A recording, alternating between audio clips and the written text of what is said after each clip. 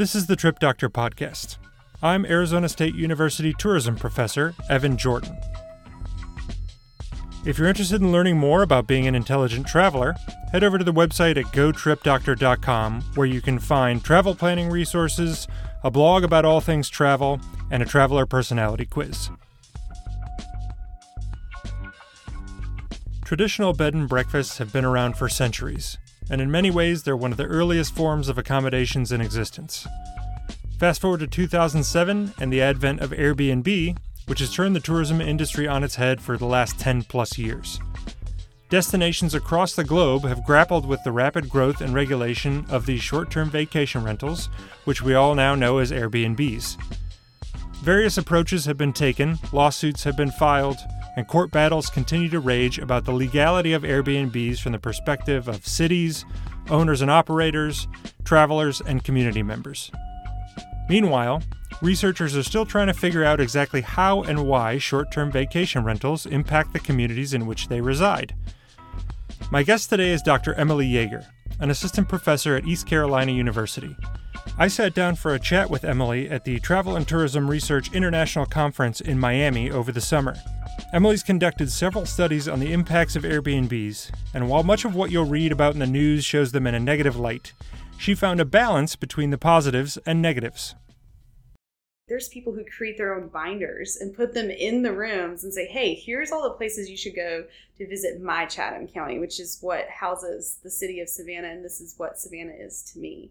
And that was a form of empowerment for these people. As a resident and an entrepreneur, you're saying, hey, here's my home and I get to share it with you.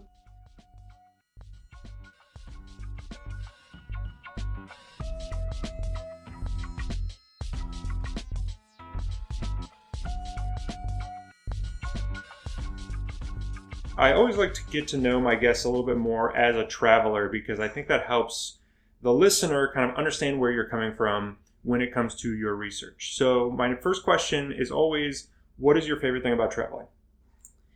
Honestly, food. I'm a big foodie and I'm always looking for what is the authentic and local cuisine. Actually, here in Miami, I had my first Cuban coffee and it was awesome. How was it? Because I also just had my first Cuban coffee and I'm interested on your take. Okay, wait, well, how did you have it? I had mine as an espresso sort of shot. Is that how you had yours? Yeah, I shared it with a couple people, and you get sort of a bigger glass of it, and everybody gets sort of a thimble because it's so strong and it's so sweet. If you were to drink the whole thing, it'd be... So it's basically like really strong espresso with like half a pound of sugar in it. Yes, and I drank the whole thing. You drank the whole thing? In one big shot. Were you up all night? No, I guess I'm too hooked on caffeine. It was diesel fuel for me because I only had a couple thimbles and I was kind of wired for a while. Yeah, it was awesome, and you could see the big layer of sugar on the bottom of the espresso cup. It's good.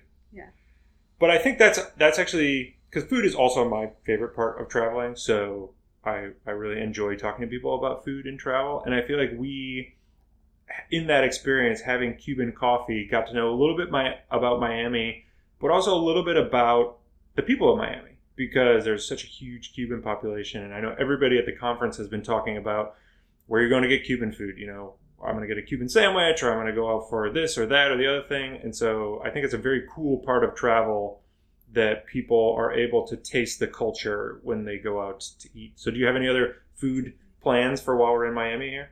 Honestly, I want to try some tacos, and definitely the Cuban sandwich, and I guess that's pretty much it for me right now. Yeah. Unfortunately, at these conferences, sometimes we're kind of stuck. We are, yes. And the food's pretty much the same day in and day out. It is. So I'm interested, aside from Miami, which is a wonderful place to go, what is your number one favorite place that you've ever traveled to, and what is the number one place that you want to go in the future? Or do you have a list of places that you're really interested in going? So my favorite place I've ever been to is South Island, New Zealand. And we rented a car and just drove around. So it's kind of hard to say what exactly on South Island was awesome, but really it was just the wilderness and the landscapes were just phenomenal. And it was the first place I ever went that my breath was truly taken away when we had come around a corner and see this incredible mountain scene. And I just, that was amazing. Right now, I always have a list going of places I want to go, but my eyes are set on Argentina next. And particularly, I want to go see Angel Falls. and I want to do food tourism there. Mm-hmm. You know, try the beef and. Yeah, what is Argentina known for? I mean, I know steak is kind of steak, their thing. pretty much. Yeah, like that's what I want to go try, and I also want to go see Patagonia too. Naturally. What about the wine? Mendoza is such a huge wine region. I like Argentinian wine, particularly their reds are a little bit spicier. But to be honest, I love New Zealand wine a little bit more. Oh, so you've been tainted by your previous travels. I have, yeah. So like New Zealand whites, that's what they're known for, right? Yeah, there's Sauvignon Blanc in Marlborough Valley. Actually, that was probably another favorite part of that trip too, because you can go and take wine tours, and I have lots of funny stories I could tell from that, but I don't really know exactly if I'm going to have a chance to tell stories. Or not, sure. You got a story to tell it. So it was off season when we went. So, they're in an opposite climate as us. And so we signed up for this bus tour that would take us out to all the wineries. And until this point, to be quite honest, like we didn't understand before going to New Zealand that their like alcohol consumption's a lot less than ours. Like, and everything's lower percentage too. So like beers are like 3%. Oh, really? Yeah. And like the average shot's going to be like a half a shot there. Like, so just something to know, I guess, for people who might want to go and just, it's not in their culture to like be sort of inebriated in public. So that was fine with us, but we also forgot that wine does, is very high percentage. So anyway, we had a great time. But what's funny is that there's people from Australia, particularly groups of women. They'll go on hen parties, is what they call it. And they'll go to New Zealand for the weekend because it's a really short flight. It's particularly if you're like in Perth or something, and they'll just go and do these wine tours. So we ended up with one of the hen parties, and they loved my husband. Like, it was just me and my husband in the hen party. Man. And they just, oh my gosh, it was just hilarious. They kept plying him with wine and they were fawning over him. And I was like, this is just great. Like, I love this. It was right, because awesome. I'm sure he's happy. He's getting attention from a whole bunch sorts of ladies people with beautiful accents and all sorts of stuff. So yeah, it was really funny. That's great. So one thing that story kind of brings me to the next thing I always want to talk about, and that is a time when things didn't necessarily go right. These are my favorite travel stories. When you're going along and things go horribly wrong, and somehow you manage to pull out a good experience, and that's always, to me, the thing that I come home with and tell my story.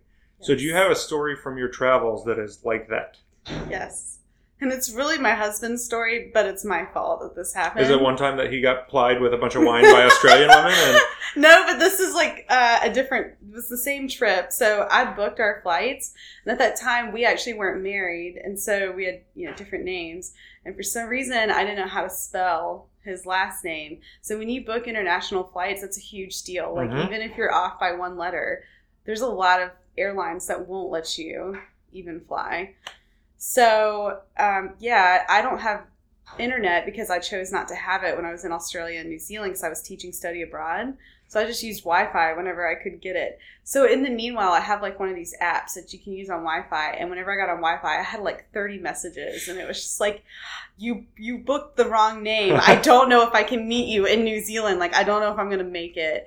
All this stuff. And anyway, so that wasn't even like the funniest part of it. So we actually ended up making it through, all the checkpoints, and we got on the flight and made it to New Zealand. And I'm still in Australia, supposed to meet him like the next day. I had booked him a room at a hostel that I was like, okay, we've never stayed in a hostel before, which is, by the way, is kind of like a short-term vacation rental. They've always had that in Europe. And it was called The Jail. And so I said, oh, this will be really cool, Turns out it was an actual jail. And so the rooms literally had like the bars that you close the door, like every room was. And they were shared showers and like all sorts of things that like my husband was like, what is this? And yeah, so anyway, that was two things that I had kind of screwed up. And then he was trying to like find another room, and then this like monsoon came, and he was like walking across like the city of Christchurch trying to find another place to stay. And all the while I'm just like in Australia, like not paying attention and I can't really talk to him. So I'm not just, having to live with the consequences of your actions. Yeah. So anyway, that was pretty bad. I felt really bad for him, but we still had an amazing time, and it was cool. Got to see what a hostel looks like, particularly a jail that was converted. So why not? Plus, that's the thing that you come home, and that's the thing you probably want to tell everybody, right? Is like, can you believe what Emily did? Exactly. Gave me the wrong name and booked me into jail. And I just had this image. I feel so bad laughing about this, and if he hears this, he's probably going to, like, kill me, but...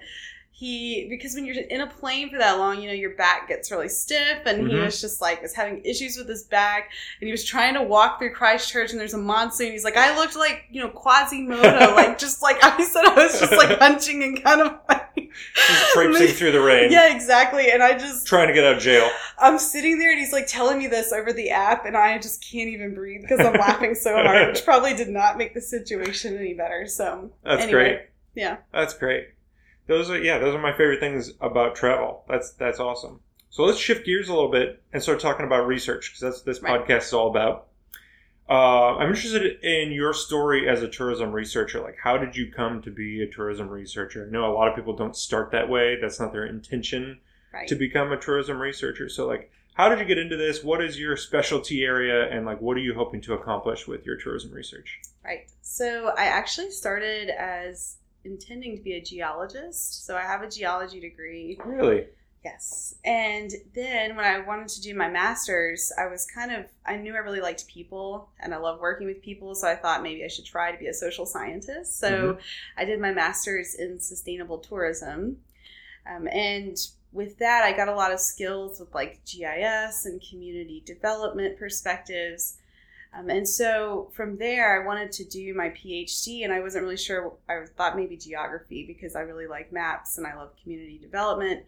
But then I was like, but I love the travel. I've been traveling since, my favorite memories with my parents have always been with traveling. And I think that's why I have such a passion for music. I think I mentioned earlier, and food and just culture in general because of traveling. And so I discovered that I could actually get a PhD in tourism and community development. Who knew? So, exactly. So that's kind of how I got into being a tourism researcher. And so what's your specialty? My specialty, talking about my current research or just in general? No, just like what is your passion? Like, what is a problem that you want to solve? That's what research is all about, is figuring out problems. So I'm interested in the sustainability of tourism, thinking about it from 3 different perspectives. What is environmental sustainability in tourism, social sustainability, and economic sustainability?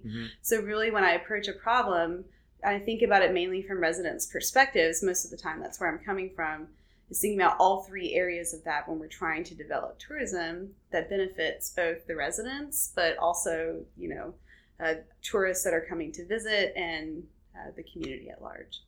And that's what you did for your current research that you're presenting here at the conference, which is all about short-term vacation rentals. And probably most people know those as Airbnbs. Yeah, we can just say Airbnbs. Yeah, that's totally absolutely. So tell me the story of this research. How did you come to be studying Airbnbs? Where did you do your study? And what did you do? Yeah, so in general, like I said, I've done a lot of work with doing residents' attitudes towards tourism in different communities through surveys, door-to-door methodologies in Atlanta and also in North Carolina. And then I stayed at an Airbnb in Savannah, Georgia. It was like my first one I ever stayed at, and I really loved it. I was like, I love the hospitality. I loved making friends. I'm still friends with the people that hosted me that time. And so I also began to see a lot of media coverage over sort of, especially in major urban areas like San Francisco and New York and stuff, just sort of these like crazy reactions towards Airbnb. Not crazy, but more just intense, right? And a lot of them were negative coverage too, because it was related to like affordable housing, and, people just felt like it was not being in fair competition with like the hotel industry. So anyway, I saw this issue. And I wondered, well, what are residents thinking about it in other sorts of urban areas? And I looked in my backyard and I saw that Savannah, Georgia was actually, kind of debating this whole thing about how do we manage, how do we regulate short-term vacation rentals? Because they were growing like exponentially. And I wanted to know what residents were thinking about it. And so I approached their tourism management office and said, hey, would you like an intern? I can come intern with you. And then I'd love to do this research for my dissertation. So this is when you were a PhD student at University of Georgia, right? So this is really your backyard because it's just sort of down. Well, no, absolutely, and that's kind of like a research position that I tend to do. I love doing research where I am. Mm-hmm. Not everybody feels that way, but that's just kind of what I'm comfortable doing and where I feel like I make the most impact. So. Okay, so you decided you wanted to study this. You went down to Savannah. You had an experience there, and you said, "I'm going to study impacts of Airbnbs on the residents." Mm-hmm. How did you talk to them? Did you send them a survey? How did you get your data for this research? So I did it 2 different ways. One, I did door-to-door census guided surveys. So we were doing this in areas that were legally allowed to have short-term vacation rentals. Oh, is it illegal some places and legal other It places? is, yes. How does that work? They have special zoning laws, and short-term vacation rentals are allowed in basically 3 historic districts that start at the river and head south. So if anybody ever looks at a map of Savannah, you start at River Street, and then you just head south past Forsyth Park, pretty much to, I forget what the most southern edge is of Mid-City District. But So there are a lot of Airbnbs that try to operate outside of these zones. But I was really focusing on the ones that were legal. So this is something that a lot of destinations and a lot of travelers might not know this, is a lot of Airbnbs are operating outside of the law, I guess we'll say. And I guess that's maybe kind of a misnomer because technically they're operating against like city ordinances. Yes. In most cases. Yes. So I did some studies on this in Hawaii, and the majority of properties in Hawaii, especially on the island of Oahu, are technically illegal. So I'm glad that you brought that point up because that's one thing people who are traveling to Airbnbs might not necessarily know. Right. And even it could be in the same city, like you were saying. Yeah. Some places it's okay, and some places it's not. Mm-hmm. And for a traveler, it's just important to know, like, especially you might go to a neighborhood and actually see signs in someone's yard that say no Airbnb. Yeah. It might actually confront you, seeing that sign, but it's just that's because that's what's happening. It's just zoning and ordinances. Yeah, and that affects your experience, right? Mm-hmm. As a traveler, if you're getting negative feedback from people that says we don't really want you here, that doesn't necessarily make you feel that. I mean, maybe some people are okay with it, but I'm sure a lot of people who are maybe a little bit more conscientious are like, oh, this is not really what I want to be doing with my vacation. So you're focusing on the legal ones for this study, and did you talk to them in person? People who live there? Did you send out a survey? Yeah, so I distributed a survey. Okay. I would leave the survey with them and pick it up the next day when it was finished, and I distributed 600 surveys. Ooh, that's a lot. Yeah, we had we had 384 returns, so that was really good.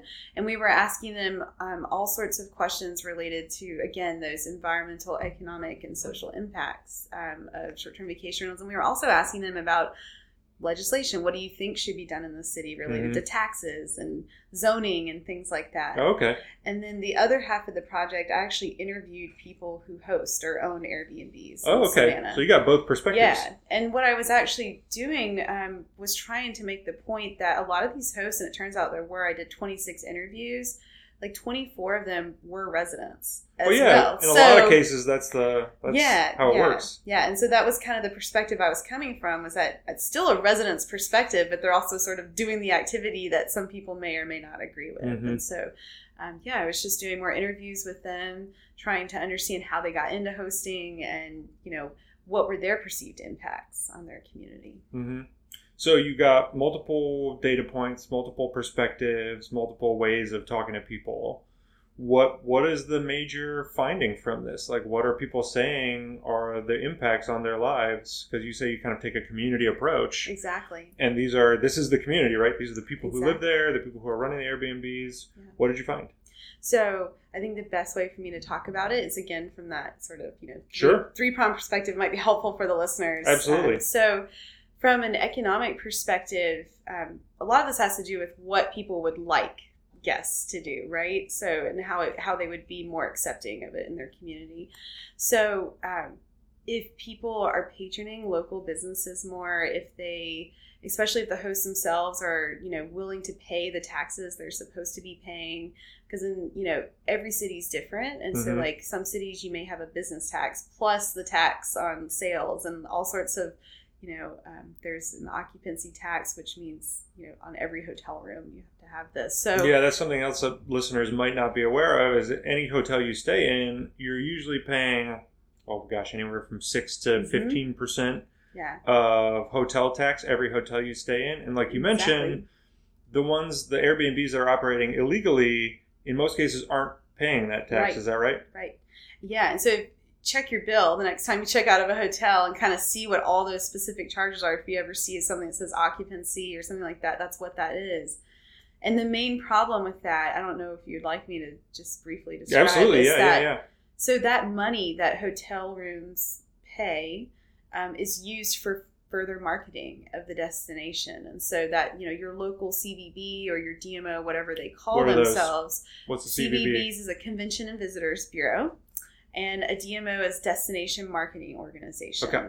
So either way, whatever your community calls itself, that particular organization, their goal is to market your community, to get visitors to come in. And so would this be something like Visit Savannah? Yes. Or like, what is Georgia's state tourism called? Georgia, I don't know what Georgia State Tourism is. I know their logo, their slogan is Georgia on my mind. But I don't know I don't exactly know what that's called. But most states have these organizations. They do. A lot of cities have these organizations. Totally. Even some of the smaller communities have them as well. And so, and Savannah has its own. It's Visit Savannah. Okay. So, they would totally use this money for marketing the destination even further. So, anyway, so residents were saying if they were paying fair, if they felt like they were paying the taxes they were supposed to, and then also if they could have a little more knowledge. Again, I mentioned something about visiting local businesses and making sure that, you're trying to make a concerted effort to give back in that way.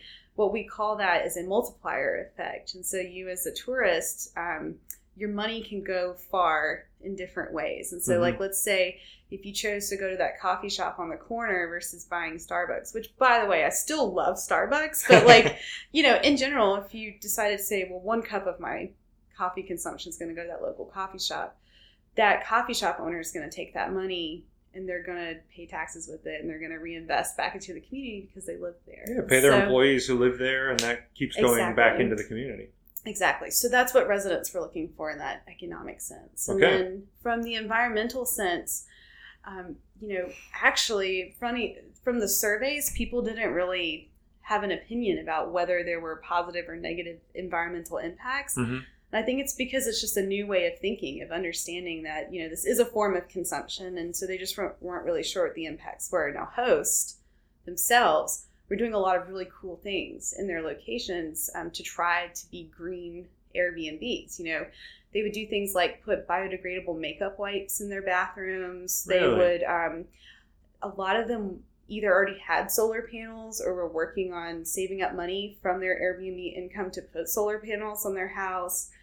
Just lots of other initiatives like that. So is this different things than you would see at bigger chain hotels, do you think?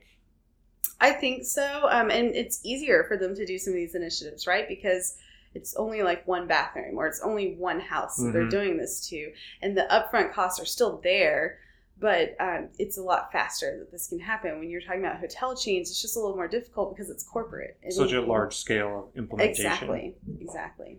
So that was that environmental perspective. And then lastly, I saved this one for last. So the social impacts, at least in Savannah, were the most important across both host and general resident surveys that I did. And so people in general were worried about losing their sense of community. There are some streets, and this is not unique to Savannah, that you could call them Airbnb streets. You might be 1 or 2 of neighbors that are left, and people felt like they were losing their neighbors. And even if you don't necessarily talk to your neighbor every day, there's something about seeing that daily routine, putting the trash out, walking the dog, just knowing that you're safe because there's always people around, right? There's not transient populations, and you feel like you're a part of something when you know that people are living there. So people were really concerned about losing that sense of community. Mm-hmm. And if you're baking a cake, as they always used to say, and you need to borrow some sugar, you can go next door and get it from your neighbor. Exactly. And if it's Airbnb, you don't necessarily know those people anymore. Exactly. So... yeah, and then from the host perspective with sort of the social impacts, they were also worried too about how they were perceived by their neighbors. So they were really trying to make a concerted effort to really introduce themselves and to say, hey, if there's anything I can do to like, make sure my guests don't bother you, So they know this is an issue. I mean, it's in the newspapers. People are putting up signs. But they also see opportunities too, right? I mean, like a lot of people, at least from the host perspective, they think the positive social impacts is they get to share like their home and their perspective of Savannah, right? Mm-hmm. And so that's something that I thought was really interesting. There's people who create their own binders and put them in the rooms and say, hey, here's all the places you should go to visit my Chatham County, which is what houses the city of Savannah, and this is what Savannah is to me. And that was a form of empowerment for these people. As a resident and an entrepreneur, you're saying, hey, here's my home and I get to share it with you. And how does that affect like the authenticity of somebody's travel experience? Because that's what a lot of people say is a reason for them staying at an Airbnb instead of a hotel is like, this is more authentic. So do you think that the hosts playing that role has an effect on people's authentic experiences? Totally. And it depends on where you stay too, right? So Savannah, I kind of mentioned a little bit, if you start at the river, that's kind of where the historic district is. And if you've ever seen any pictures of Savannah, they were probably taken in the historic district. Horse and carriage. Yeah, Live Oaks, Forsyth Park, which kind of cuts into the Victorian district, but still. So those are all what people are recommending there. It might be what you would get maybe at any other hotel. I don't know for sure, right? Because I haven't stayed in these locations. But as you head further south, it's interesting because you're not so close to sort of the mass tourism sites. And so what you're getting are the arts community is really reviving in sort of the southern end of that area where short-term vacation rentals are allowed. There's more farm-to-table restaurants popping up, foodie scene, and there's a lot more to see, too, in that part of Chatham County, Bonaventure Cemetery and all sorts of stuff. So they're advertising those things that may not necessarily be advertised in a traditional hotel room, maybe like when you come to Savannah. So. And do you think that plays a role in the spreading of those economic benefits that you've talked about, like sending tourists to places that they wouldn't normally go? Yeah, totally. I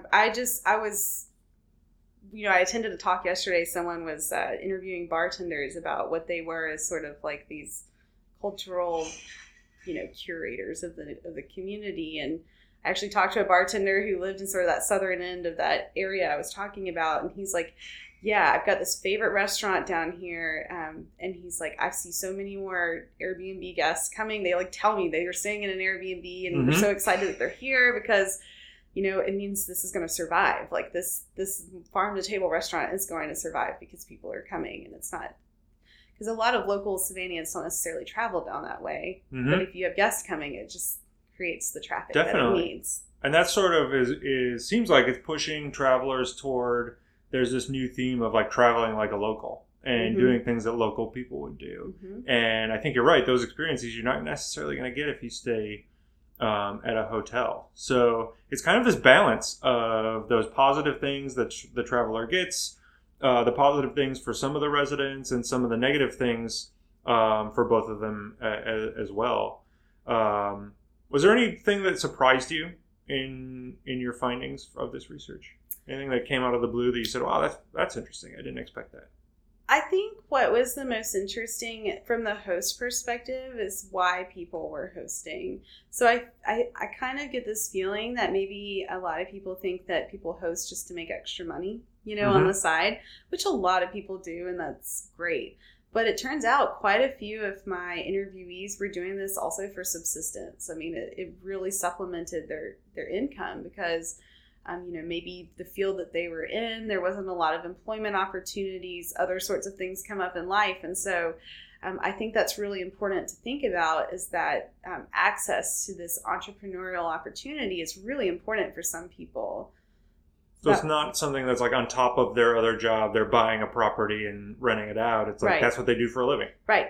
Exactly. So there's a mix of both. But the people who do it for a living are really intense about what they do. And I mean, because they have to. I mean, it's like their livelihood. And that was just really interesting to me. And thinking about how much they sacrifice in their own personal home because, your tub can't be dirty. Your kitchen can never be cluttered. Like, all that sort of thing. And so you're sacrificing a lot of personal sort of benefits from just because you're constantly renting your house out. But I thought that was really interesting. Yeah. If I'm a traveler and I'm thinking about staying at an Airbnb, traveling somewhere, staying in an Airbnb, what is the major takeaway from your research for me? Like, what are the things I should think about if I'm going to go somewhere? I want to stay in an Airbnb. What does your research say should be important to me if I want to be an intelligent traveler? Yes. So, one, do your research. Make sure you're staying in a legal Airbnb. I mean, that's your choice, right? Like, it's not a bad thing if you want to go outside of a zone because it's closer to where you want to be in a destination. But just realize that there are a lot of internal issues in communities right now because of the legality of where these things are happening. And the location is really important because some people want to preserve their residential community. They don't, and no offense to tourists, it's just they prefer to have that, while other sort of destinations are more open. So just make sure you do your research. Mm-hmm. And then also just put yourself in the place of a resident, like, not just the people that you're renting from, but also the neighbors next door. So what are things that you could do to be almost like a resident of that community? So again, maybe choose that local business to go, spend a little money in as opposed to doing the chain stores. Not that they're bad, but, just maybe making a few decisions to shop locally. And also thinking about, even from an environmental perspective, treat the home like maybe you would. Don't take like hour-long showers and think about, the amount of towels you're using and linens you're using, and just thinking about, like in a hotel, for instance, you don't necessarily have to think about those things so much. And maybe when you go to an Airbnb, you assume it's kind of like a hotel too, but maybe treat it more like your own home and realize that those environmental resources are precious. And in a place like Savannah, that may not seem that important, but if you're traveling internationally, there's some destinations where that would be very important to think mm-hmm. about. And then also just making sure, if your intention in a destination, for instance, is, you want to go with a group and you're out for maybe a bachelor party or a bachelorette party, or if you're older, just whatever you're doing, it's some sort of celebration. Think about the destination, think about the community that you're in. Do they want partiers on their street? Even though it's open to rent, maybe do a little bit of research and kind of get the feel for the neighborhood, and just know whether that's going to be okay, because like that could really affect residents' attitudes and sort of like could really upset them. Sure. I mean, if you're living next to a big house that's rented out for parties all the time and you got to go to work the next day, that's not going to be very good for your sleep, right? Yeah, totally. And also just like be open-minded, like to accept the cultural differences that might exist, because that's an awesome opportunity with Airbnb and other sort of companies like it, is that you can actually have the opportunity to like get embedded in a sort of cultural enclave that maybe you wouldn't have ever had. There's no hotel there, right, to be able to stay. So just be open-minded and maybe not impose so much of yourself on people, but just be willing to kind of have your ears open, your eyes open to adapt and accept maybe a different experience. Fantastic. Well, Emily, this has been wonderful talking to you, and I appreciate you coming on the show. Loved it. Hope you have a wonderful day.